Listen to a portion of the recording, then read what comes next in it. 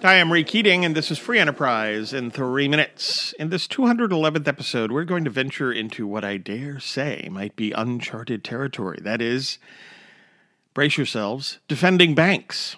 Now, banks have long been kicked around by populists and by the left, and that continues today.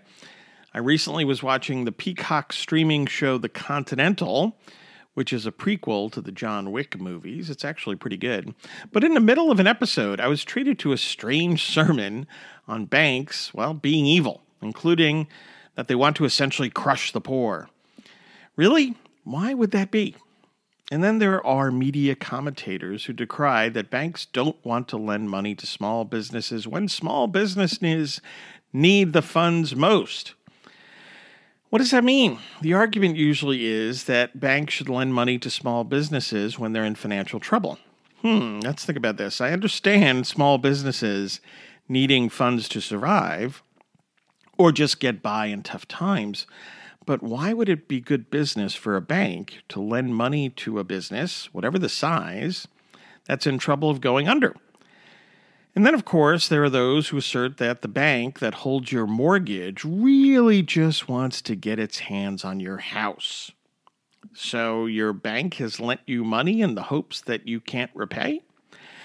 None of this makes any sense. Again, it's just populist or leftist rantings. In reality, the business that banks are in involves taking in deposits, providing safekeeping for and paying interest on those deposits, and lending funds to individuals, families, entrepreneurs, and businesses for a variety of purposes. Banks would prefer not to be in the business of having to manage properties because of loan defaults. Banks are not in the business of providing bailouts to individuals or businesses in trouble, but instead they are in the business of doing their due diligence when making loans.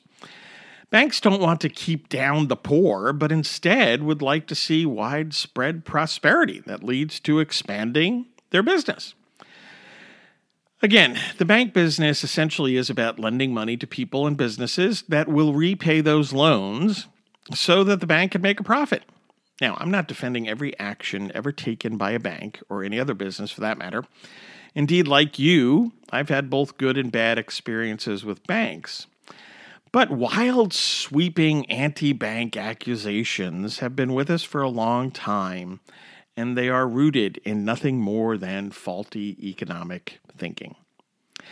Thanks for listening. I hope you'll support this podcast at the link in the show notes, and by doing so at certain levels, you get free books. Subscribe at the $8 or $10 level and get 2 of my books for free: The Weekly Economist, 52 quick reads to help you think like an economist, and Free Trade Rocks, 10 points on international trade everyone should know.